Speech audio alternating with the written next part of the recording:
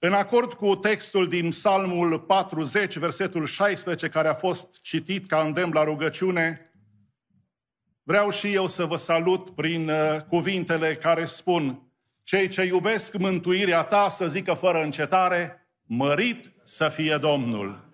Cei ce iubesc mântuirea ta să zică fără încetare, mărit să fie Domnul. Voi încerca să trec peste partea introductivă, pentru că întotdeauna avem un dușman comun aici pe pământ, dar vom scăpa de el în eternitate. Mesajul în această dimineață va fi legat de cele 7 imperative ale rugăciunii. S-a predicat mult despre rugăciune, suntem cel mai deficitari la aceasta, dar îndurările lui Dumnezeu ne cuprinde fiecare dată. De la bun început vreau să afirm clar și răspicat că timpul petrecut cu Dumnezeu este o investiție pentru eternitate. Timpul petrecut cu Dumnezeu este o investiție pentru eternitate. Și greutatea ta spirituală va fi întotdeauna dată de greutatea pe care o pui pe viața ta de rugăciune. Lumea te va întreba cine ești tu. Și dacă nu-ți vei ști identitatea, lumea îți va spune cine ești tu din perspectivă lumească. De aceea, vegheați în vederea rugăciunii. Începe ziua cu cel care ți-a dat-o, cu Dumnezeu. Pentru că Dumnezeu este singurul care te aude atunci când taci. Și în Psalmul 37 cu 7 cuvântul spune: taci înaintea Domnului și nădăjduiește în El. Rugăciunea este un dar ceresc, care nu se îndreaptă spre ceva, ci spre cineva, spre Dumnezeu. Credința este atotputernică numai când stă pe genunchi. De aceea, marele reformator Martin Luther spunea: am atâtea de făcut astăzi că voi petrece primele 3 ore în rugăciune. Cei ce tânjesc după Dumnezeu în cămăruțele de rugăciune vor trăi curând în atmosfera cetății lui Dumnezeu. Primul imperativ al rugăciunii, în numele lui Isus. Lăsați scripturile deschise la Ioan, capitolul 14 cu 14. Și aici Biblia spune: dacă veți cere ceva în numele meu, voi face. Primul imperativ al rugăciunii. Rugăciunile să ne fie adresate Tatălui în numele Domnului Isus. Când orice altceva cade, numele Lui învinge. Când orice altceva nu ne poate împlini, numele Lui ne scoate din impas. Dacă spunem: te rugăm, Doamne, în numele Domnului Isus Hristos, atunci cerul întreg e pus în mișcare cu freamăt de dragoste. A te ruga în numele lui Isus înseamnă a te ruga în cugetul, în ființa și în interesul categoric al lui Isus și al lucrării sale. Și știi ceva? Fă-ți partea ta și de restul are grijă Dumnezeu. Roagă-te: Tată din ceruri, te rog aceasta în numele Domnului Isus. Fă-ți partea ta și de restul are grijă Dumnezeu. Să ne rugăm în numele Domnului Isus și atunci când binecuvântăm. Doamne, binecuvântă-l pe fratele Ilie Hreniuc, binecuvântă familia Vancea, binecuvântă-l pe fratele Nicolae Crețu, la 92 de ani, când se pregătește să te întâlnească în slavă. Te rog aceasta în numele Fiului tău, în numele Domnului Isus. Pray for your pastor the way you expect your pastor to pray for you. Roagă-te pentru păstorul și pentru păstorii tăi în același mod în care aștepți ca păstorii să se roage pentru tine.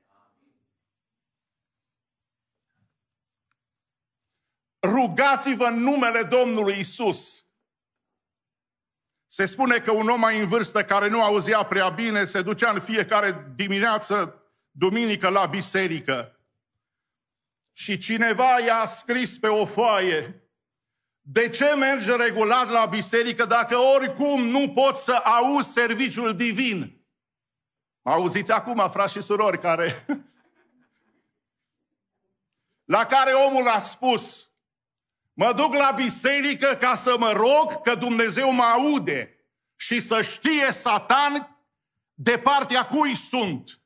Că sunt de partea lui Dumnezeu, nu de partea lui. Mărit să fie Domnul! Venim la biserică, auzim, nu auzim, vedem, nu vedem, dar să piară Satan în adâncuri și să știe că noi nu aparținem lui, ci noi aparținem Mântuitorului nostru și de aceea ne rugăm Tatălui în numele Domnului Isus. Amintește ce reprezintă numele lui Isus Hristos. Bucură-te de valoarea numelui Său. Crede în numele Său. Cere în numele Său. Folosește autoritatea numelui Său. Dă-i cinste numelui Său. Mustră-l pe Satan în numele Domnului Isus.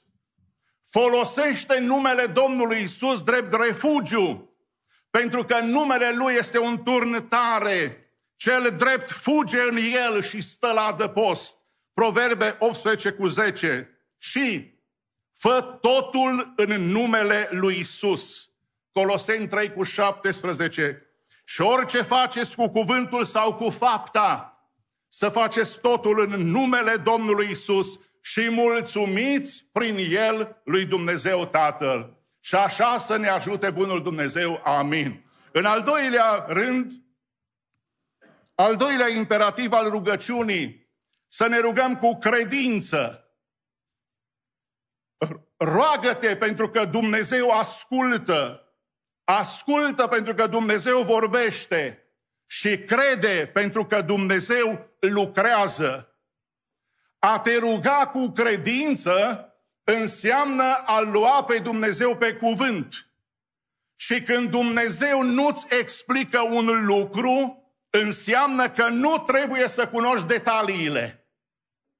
Ațintește-ți ochii prin credință la căpetenia și desăvârșirea credinței noastre și ai toată încredințarea că Dumnezeu îți va răspunde. Pune-L pe Dumnezeu pe primul loc în viața ta și vei avea parte de călăuzire divină, pentru că al doilea imperativ al rugăciunii este să ne rugăm cu credință. A crede înseamnă, în primul rând, a socoti adevărat. A crede, în al doilea rând, înseamnă a avea încredere neclintită. Și a crede înseamnă, în al treilea rând, a avea legătură cu Dumnezeu. Noi trebuie să ne rugăm cu credință, dar mulți oameni sunt predispuși să strige ca odinioară robul care a spus: ajută, Doamne, necredinței mele. Dar Domnul Iisus ne spune în această dimineață prin Marcu 9:23: toate lucrurile sunt cu putință celui care crede. Doamne, în această dimineață mărește-ne credința, să credem că ne asculți rugăciunile pentru copiii noștri care au dat bir cu fugiții și sunt în lume. Doamne, ne vedem așa de slabi, dar în numele Domnului Isus suntem părtași la acțiunea de rugăciune care credem că va da rezultat. Marele om al Dumnezeu Spurgeon spunea: credința mea nu are la bază ceea ce simt, ceea ce cunosc sau ceea ce sunt.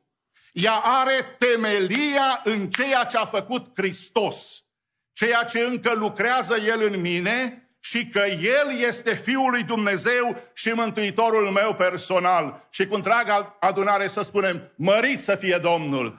Frați și surori, om avea noi credință mică, dar obiectivul credinței este mare, este atotputernicia Dumnezeului nostru. În Roman 10:17 cuvântul spune: astfel credința vine în urma auzirii, iar auzirea vine prin cuvântul sfânt. Am auzit nu de mult mărturia unui frate păstor. Încercat, căruia fiul într-o zi a venit și a spus: tati, nu mai cred în Dumnezeu, eu n-am credință. Și s-a declarat ca fiind ateu. Ce ai face și ce aș face în asemenea situații? Să-ți vină fiul sau fiica și să-ți spună: sunt ateu, mă declar ateu, nu mai vreau să cred în Dumnezeu și nu mai pot de fapt să cred, ca o scuză. Fratele acela, un binecuvântat predicator și păstor binecuvântat, a venit în rugă înaintea Domnului, el, casa lui și biserica. E drept, a avut și probleme cu inima, pentru că copiii neascultători, să știți că nu vă faceți victime voi, ci vă faceți victime și părinții voștri. Pentru că ne doare inima văzând că nu ascultați de cuvântul sfânt. Fratele păstor a venit în fața bisericii: fraților, să ne rugăm pentru copilul meu care s-a declarat ca fiind ateu. Și biserica, compusă din oameni spirituali, nu și-au dat afară păstorul când păstorul trece printr-o situație de criză generată de alte lucruri, ci l-au susținut și au creat front comun. Păcat că sunt atâtea dezbinări în adunări care nu știu altceva decât ce să facă, decât să-și dea afară păstorii ca pe o măsea stricată. S-a rugat biserica, dar lucrurile parcă nu se schimbau. Și când în casă la tine nu e bine, toate parcă nu și-au rostul. Și fratele păstor, la un moment dat, a primit un îndemn din partea Domnului. A bătut la ușă la fiul lui că necredința și ateismul e mână în mână cu singurătatea. Noi de aceea avem părtășie cu Hristos, pentru că suntem copii ai Lui.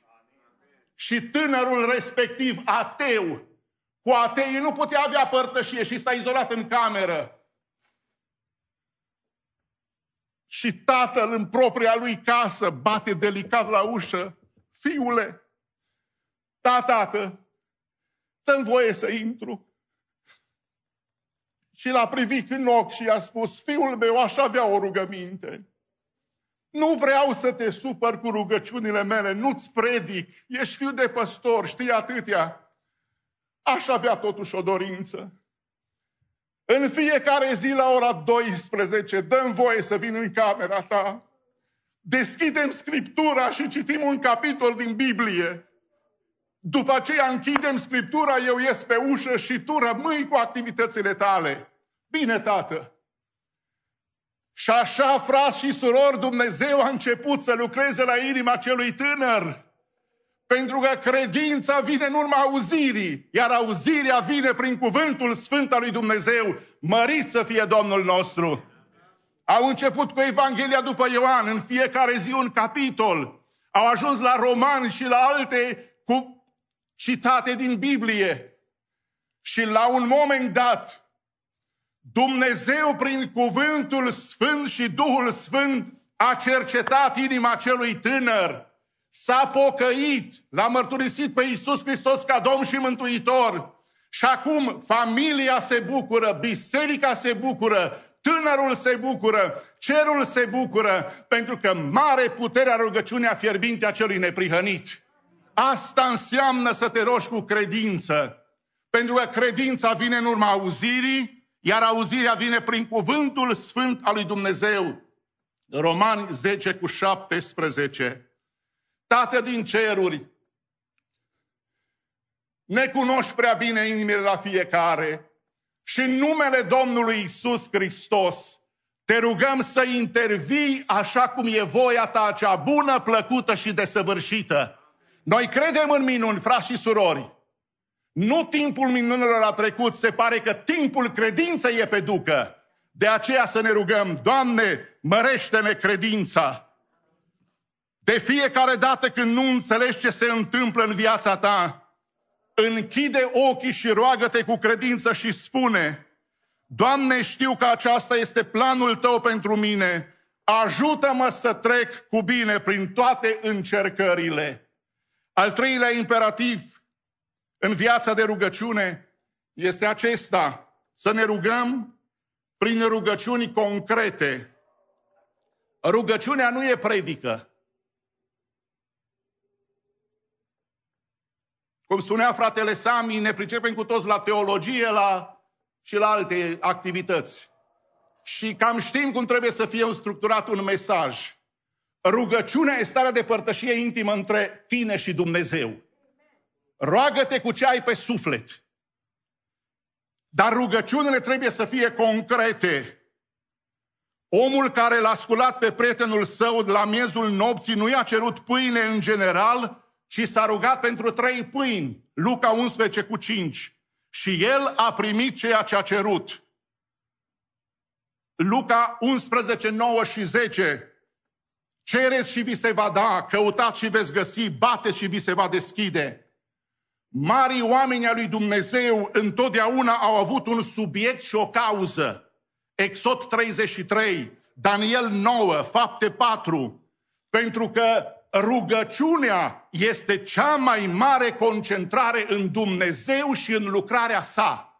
De aceea trebuie să venim cu rugăciuni concrete.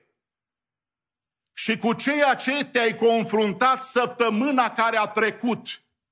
Nu-ți fie frică că te aud frații și te judecă, ci să ai bucuria eternă că te aude Dumnezeu și îți răspunde rugăciunii. Dacă o faci în numele lui Isus, cu credință și rugăciuni concrete.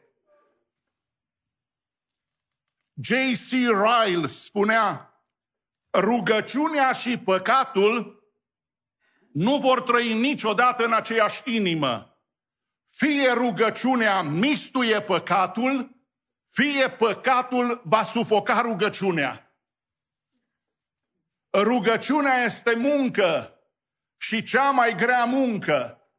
Și noi suntem unde suntem datorită rugăciunilor și persistenței în credința autentică a părinților și bunicilor noștri. Pentru că ei nu s-au jucat cu cele sfinte. Al 4-lea imperativ al rugăciunii, rugăciuni stăruitoare.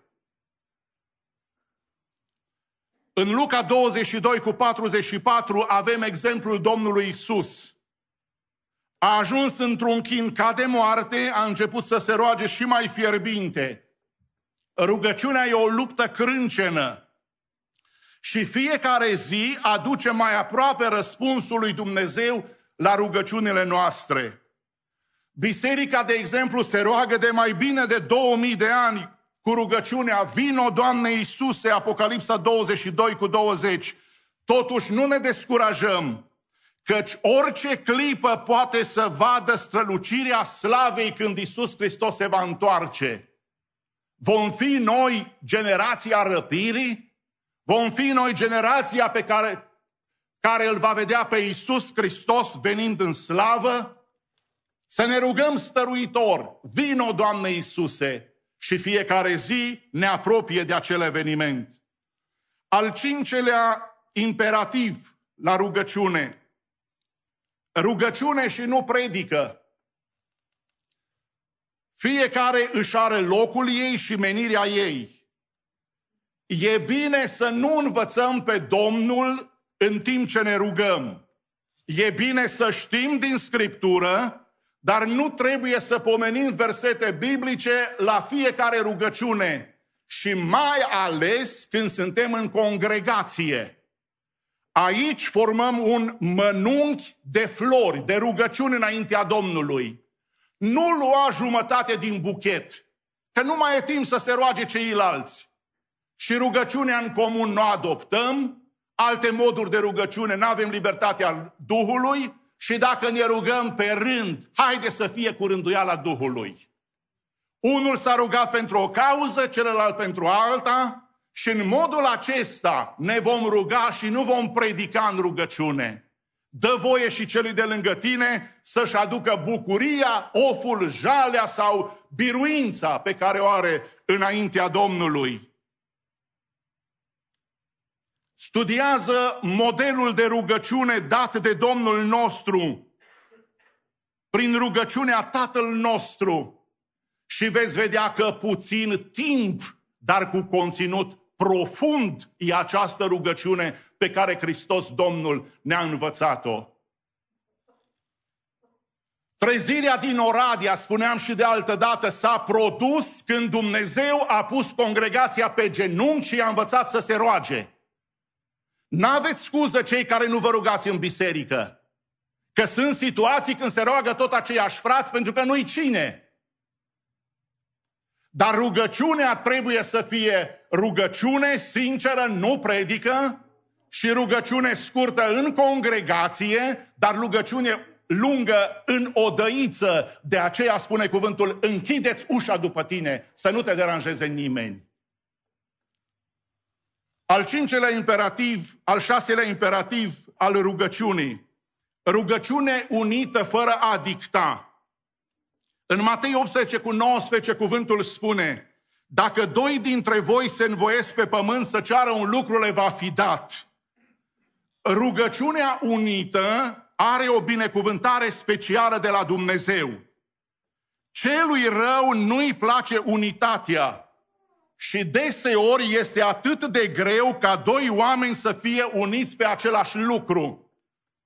Rugăciunile unite fără a dicta. Întotdeauna uită-te în jur la frați și surori de aceeași dimensiune spirituală cu caracterul tău și cheamă-i să se unească în rugăciune cu tine. Cercul de rugăciune nu înseamnă cerc de popularizare a motivelor de rugăciune, ci noi ne unim în Duhul rugăciunii, 2 sau 3, pentru a aduce o cauză înaintea Domnului. Și Domnul este acela care rezolvă. De asemenea, trebuie să ne rugăm fără a dicta lui Dumnezeu ce metode să folosească. Slujbașul din Ioan 4:46-54 a spus, Doamne, vino până nu moare micuțul meu, dar Domnul a preferat să-i vindece băiatul de la distanță. Avem atâtea cauze de rugăciune, dar Domnul să ne ajute să le știm, să le facem în climatul unității, că atunci vor fi ascultate. Dacă un om drag ție are o problemă și nu știi cum să-l ajuți, roagă-te pentru el și vei vedea cum Dumnezeu va răspunde. Pentru că aceeași apă clocotită care înmoaie cartoful face și oul tare. Nu circumstanțele schimbă oamenii, ci ceea ce este în interiorul lor. Să venim în rugăciune unită, fără a dicta, și să fiți gata ca Dumnezeu să lucreze prin minuni. În partea finală, în al 7-lea imperativ al rugăciunii, rugăciuni bazate pe promisiunile și resursele Lui infinite. Se spune că în Biblie sunt exact 7486 de promisiuni ale lui Dumnezeu pentru om. Numai Psalmul 37 și Psalmul 40, studiat astăzi, conțin multe și multe promisiuni pe care Dumnezeu e gata să le dea credincioșilor Lui. Să îndrăznim să ne rugăm, bazați fiind pe promisiunile lui Dumnezeu care sunt da și amin. De asemenea, când ne rugăm, ar trebui să ne dăm seama că Tatăl nostru este Dumnezeul atotputernic, a cărui resurse sunt infinite. Fiecare rugăciune adresată, care face apel la atotputernicia lui Dumnezeu, își va primi răspunsul datorită atotputerniciei Lui. Cineva a spus, generații fără sfârșit până în veșnicie nu vor vedea orizontul lui Dumnezeu, nici al puterii Lui. Nu-i restrângeți orizontul atotputernicului Dumnezeu, pentru că nu veți reuși. Dar să ne rugăm fiind bazați pe promisiunile Lui, care sunt da și amin. Cineva a cerut o favoare lui Napoleon și a fost acordată imediat. căci marele cuceritor a spus: El m-a onorat cu mărimea cererii lui. Efeseni 3, 20 și 21 e folosită și ca benedicție.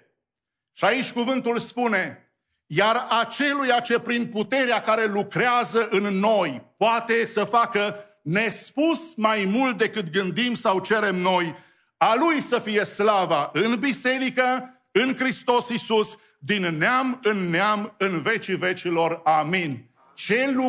Ce lucrare binecuvântată, frați și surori! Și de multe ori nu o exploatăm, nu o folosim și recurgem la alte și alte situații.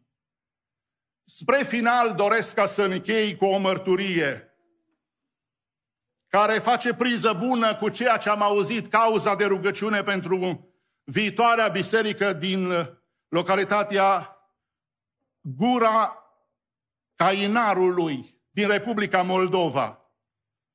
Mărturia aceasta s-a întâmplat tot în Republica Moldova. Localitatea Budei se afla cam la 5 km distanță de Orhei. Câțiva ani mai târziu, după înființarea bisericii din Nicolevca, a venit la noi în biserică o familie, soț și soție, Gheorghe și Aurica Gheorghean, în vârstă de 25 și 27 de ani și 20 de ani. În biserică începuse deja serviciul divin și doar ce au văzut că s-a deschis ușa și cei doi de credință ortodoxă au intrat în biserică, fiți atenți, pe genunchi, de la ușă până la altar, cum zicem noi, amvon. În credința ortodoxă, când intri în biserică și vrei să aduci o cauză mare înaintea lui Dumnezeu, intri pe genunchi, cu lacrimi, cu duh de pocăință, așa cum înțeleg dânsii. Vă dați seama ce s-a întâmplat în biserica aceea baptistă când doi oameni au intrat pentru prima dată în biserică de credință ortodoxă și au mers în genunchi până în fața amvonului. Biserica a început, erau cam 100 de copii în biserică, fratele păstor predica, biserica a început să dea semne de neliniște, păstorul s-a oprit, i-a rugat pe toți să stea liniștiți, s-a dus la acea familie care a venit pe genunchi înaintea Domnului și i-a întrebat care e durerea lor. Și știți care a fost răspunsul? Eu și soția mea locuim în satul Budei. Eu sunt medic veterinar și ni s-a născut primul copil, un băiat cam în vârstă de 3 ani și nu poate umbla. Diagnosticul pe care ni l-au dat doctorii este de poliartrită. Am fost cu copilul la clinici din Kiev, din Moscova, pe la mănăstiri și oriunde. Dar un preot ne-a spus: du-te la Orhei, pentru că există acolo o biserică a lui Dumnezeu în care Dumnezeu ascultă rugăciunile, că oamenii sunt pocăiți și sunt cu frică de Dumnezeu. Și de aceea am venit în locul acesta. Când a auzit mărturia, păstorul a ridicat toată biserica, au făcut rugăciune chiar în acele momente și le-a spus apoi: intrăm într-o lună de post și rugăciune pentru această familie. Și s-au rugat cu stăruință înaintea lui Dumnezeu. Și știți ce s-a întâmplat, frați și surori? După o lună de zile, mărturia ce o am e că s-au trezit din nou la biserică, tot cu aceeași familie, dar acum mergeau spre amvon pe picioare, ca dovadă că Dumnezeu le-a ascultat rugăciunea.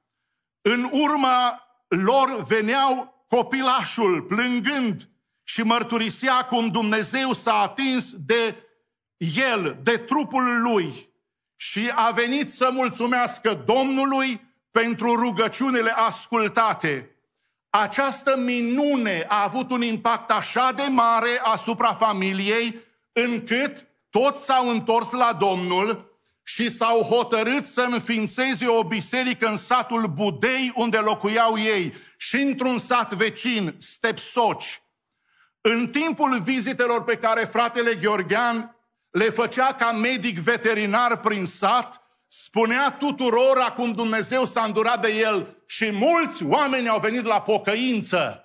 Datorită impactului avut în localitate, l-au ales primar și câțiva mai târziu credincioșii s-au înmulțit, au construit o casă de rugăciune și a cărui conducător și lider spiritual era tocmai fratele nostru. Fratele acesta a câștigat stima și aprecierea sătenilor, astfel că la ora actuală este primar al satului în care locuiește localitatea Budei și Domnul a mai dăruit acestei familii încă 3 băieți și 2 fetițe, așa că în final această familie are 6 copii care sunt ai Domnului.